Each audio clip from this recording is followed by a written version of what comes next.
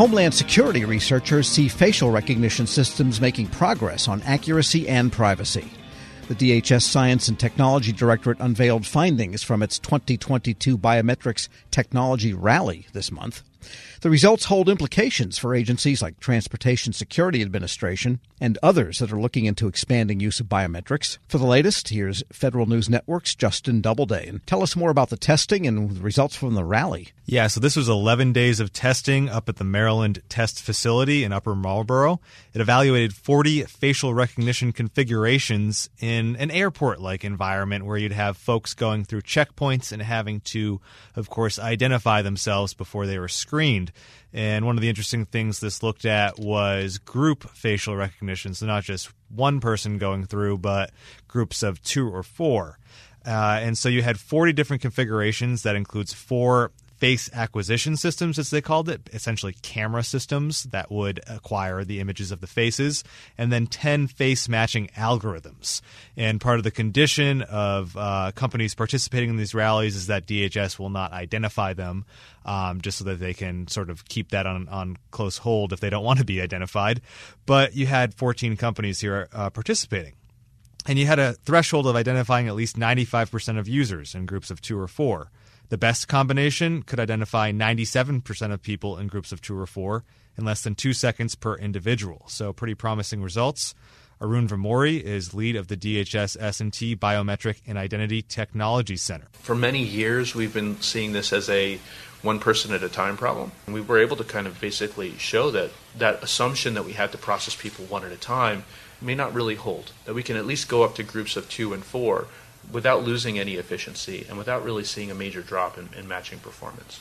Yeah, that makes sense. People do often travel in pairs. Exactly. And what about the privacy factor in the tests? That's comes up second once they know they can recognize something. Exactly. Yeah, this was actually the first time that in these rallies, which they've been hosting for 5 years now, that they had a privacy factor as a factor in these tests. And what they're essentially telling the vendors was make sure your camera systems don't capture people who aren't in the designated areas for facial recognition.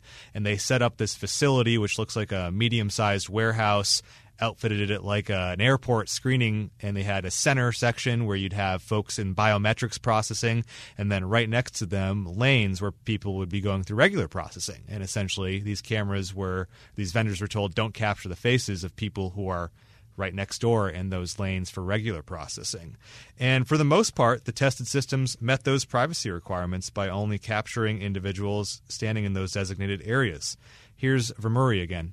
Some of the things that we think we've been able to address here is you can actually configure these things to be very selective and not take photos of everything you see. So you're not getting the guy in the background, you're not getting Bob Marley on your t-shirt, you're not getting the talking head on the TV screen behind the person. So I think from the privacy side, we've seen that if you specify it, industry can come up with solutions to help address or minimize that problem. And what about systems and their responses to different racial demographics or just different types of people? Yeah, equitability was another big factor in these tests. Essentially, do these work uniformly across different races and genders?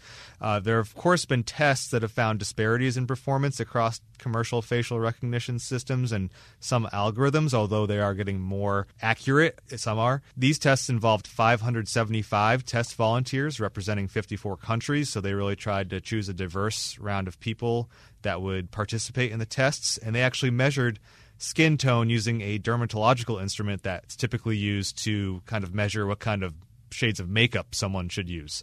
And they found that cameras and image quality were really the main sources of error in face matching rather than the algorithms themselves. 36 out of the 40 system configurations performed well when there weren't any issues with the images that were taken.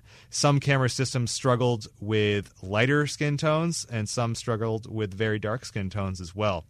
Yevgeny Sirotin was the principal investigator for the 2022 rally. Here's what he said about that. Skin tone determines the net reflectiveness of your skin, determines how many photons get reflected back into the camera, and fundamentally this is a physics problem. So these cameras can sometimes not be configured properly to take good images regardless of skin tone, and in some cases it results in overexposure. In some cases that results in underexposure. And this result shows that these cameras do need to be configured to make sure that they take quality pictures of everyone. Yeah, he's expressing a problem that Ansel Adams pointed out 60 years ago, and that is people of all colors have the same skin reflectance, but the color of the skin underneath varies. And so how do you get a full-bodied look to a photograph, taking into account for the fact that the sensitivity meters and so forth might see things differently? They've struggled through that in the silver photography days, and I guess still in the electronic days. But regardless, these results matter to the TSAs and CBPs and everybody else trying to use this technology. Exactly. This type of group processing facial recognition has obvious applications to ports of entry. The researchers that we've heard from said the same. TSA is already piloting the use of facial recognition at 16 major airports. They're doing it on an individual basis, not in group settings at this point. And, a 2022 report from the Homeland Security Advisory Council's Customer Experience Subcommittee recommended DHS continue exploring biometrics for places like airports.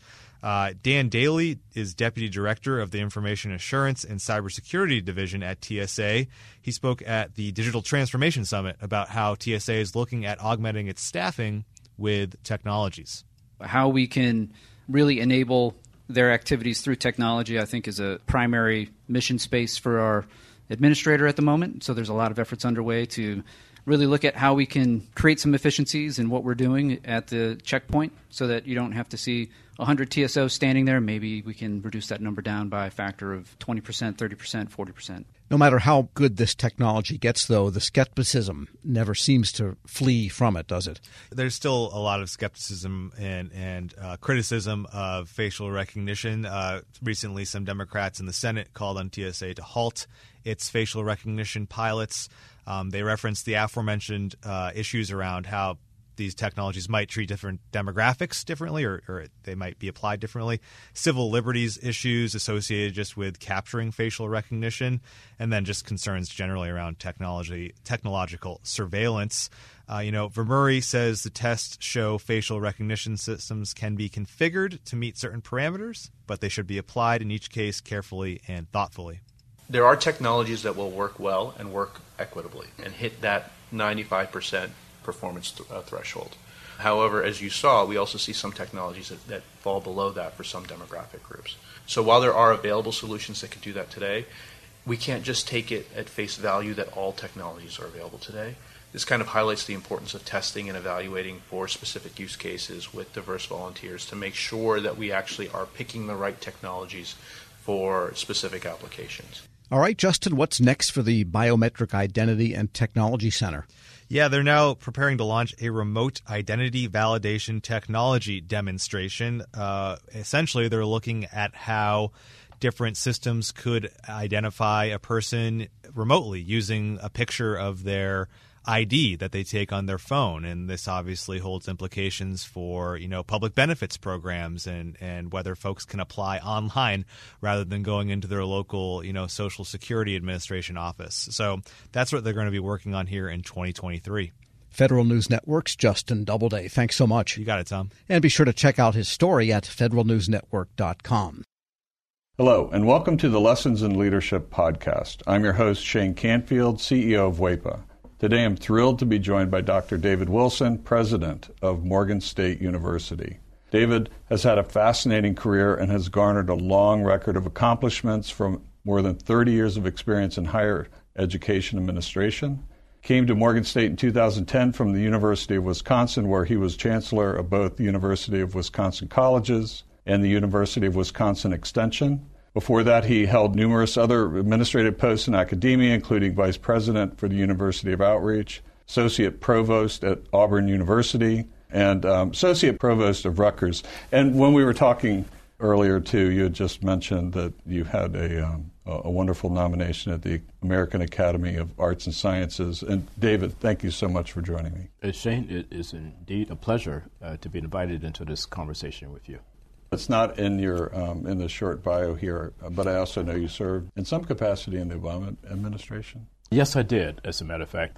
As I was leaving the University of Wisconsin, where I oversaw the UW colleges, I accepted the presidency at Morgan. And on my way into the presidency at Morgan in 2010, my name was advanced to President Obama to be considered as a member of his board of advisors on historically black colleges and universities.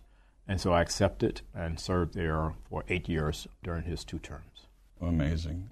You've had a fascinating career at numerous universities across the U.S. How did you become passionate about the education field, and what are some of the biggest lessons that you've learned?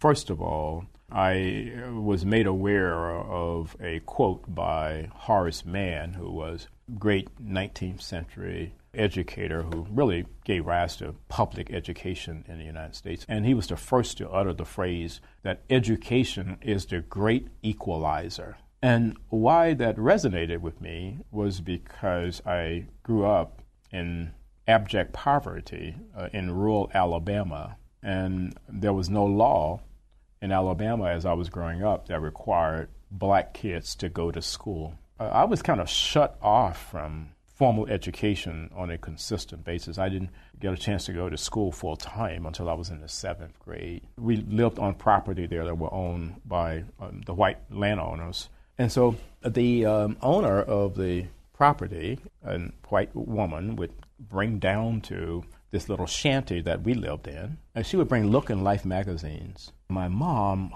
she would make us as children plaster these pages of Look and Life magazines against the wall of this little shanty to keep the cold wind out. I would take a kerosene lamp and go around the walls reading those articles in Look and Life magazines, which is when I first came across the phrase of Horace Mann.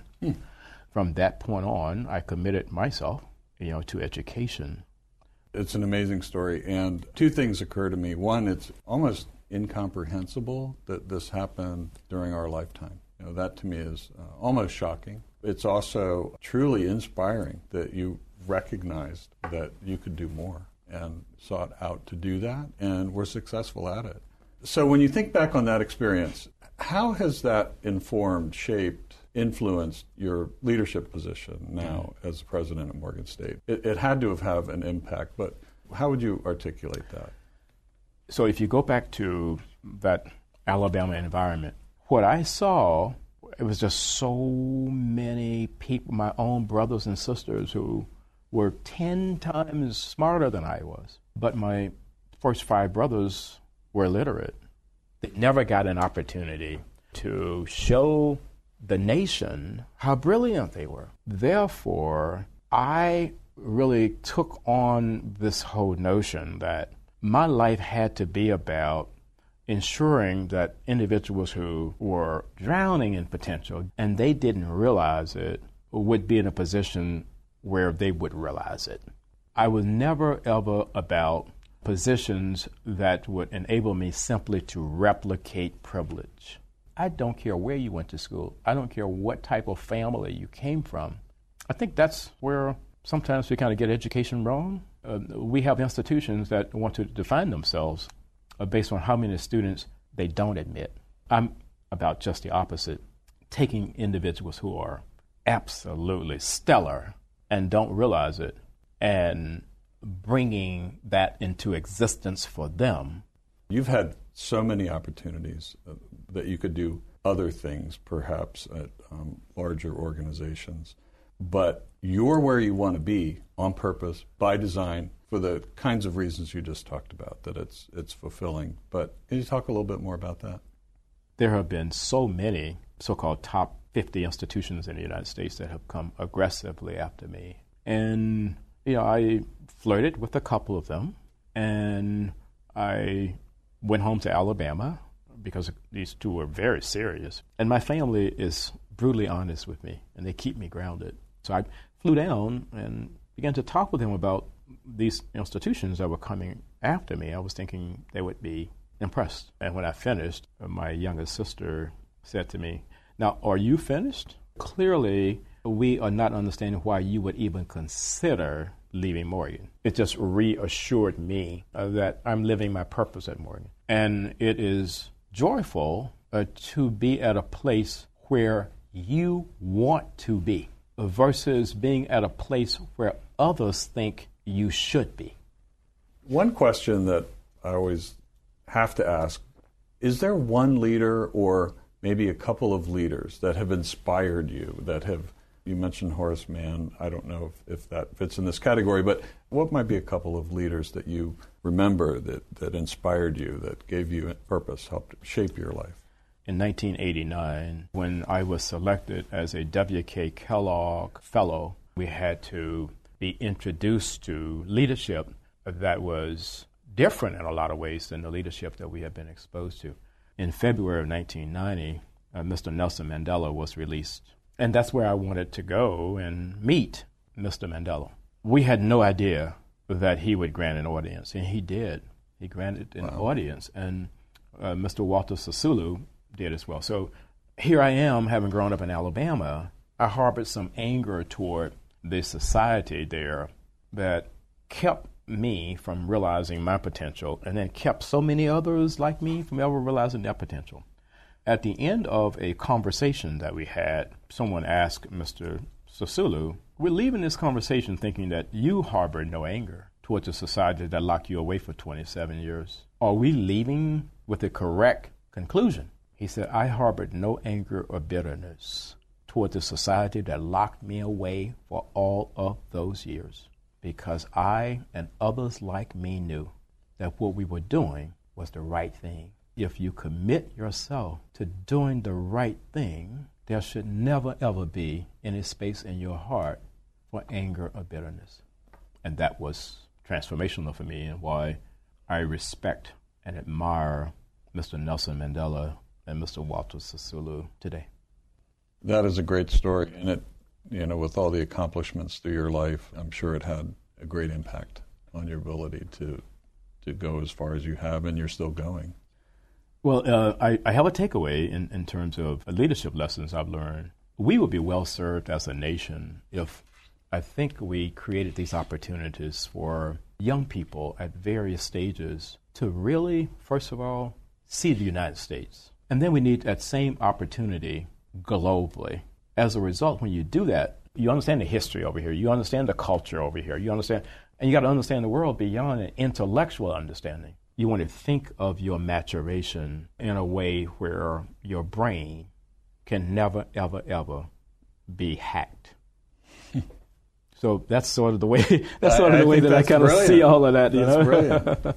And being born in rural Southwest Kansas, flyover country, as they say, I can tell you that your comments about travel and getting out, not just reading about it, but actually traveling, it really is important. It's absolutely critical for someone's personal development. I happen to think so. Well, Dr. David Wilson, thank you so much. I love every single piece of today, but also your life story. It's really impressive, inspiring, and thank you for sharing it. Shane, today. Thank you very much for inviting me to have this conversation with you again.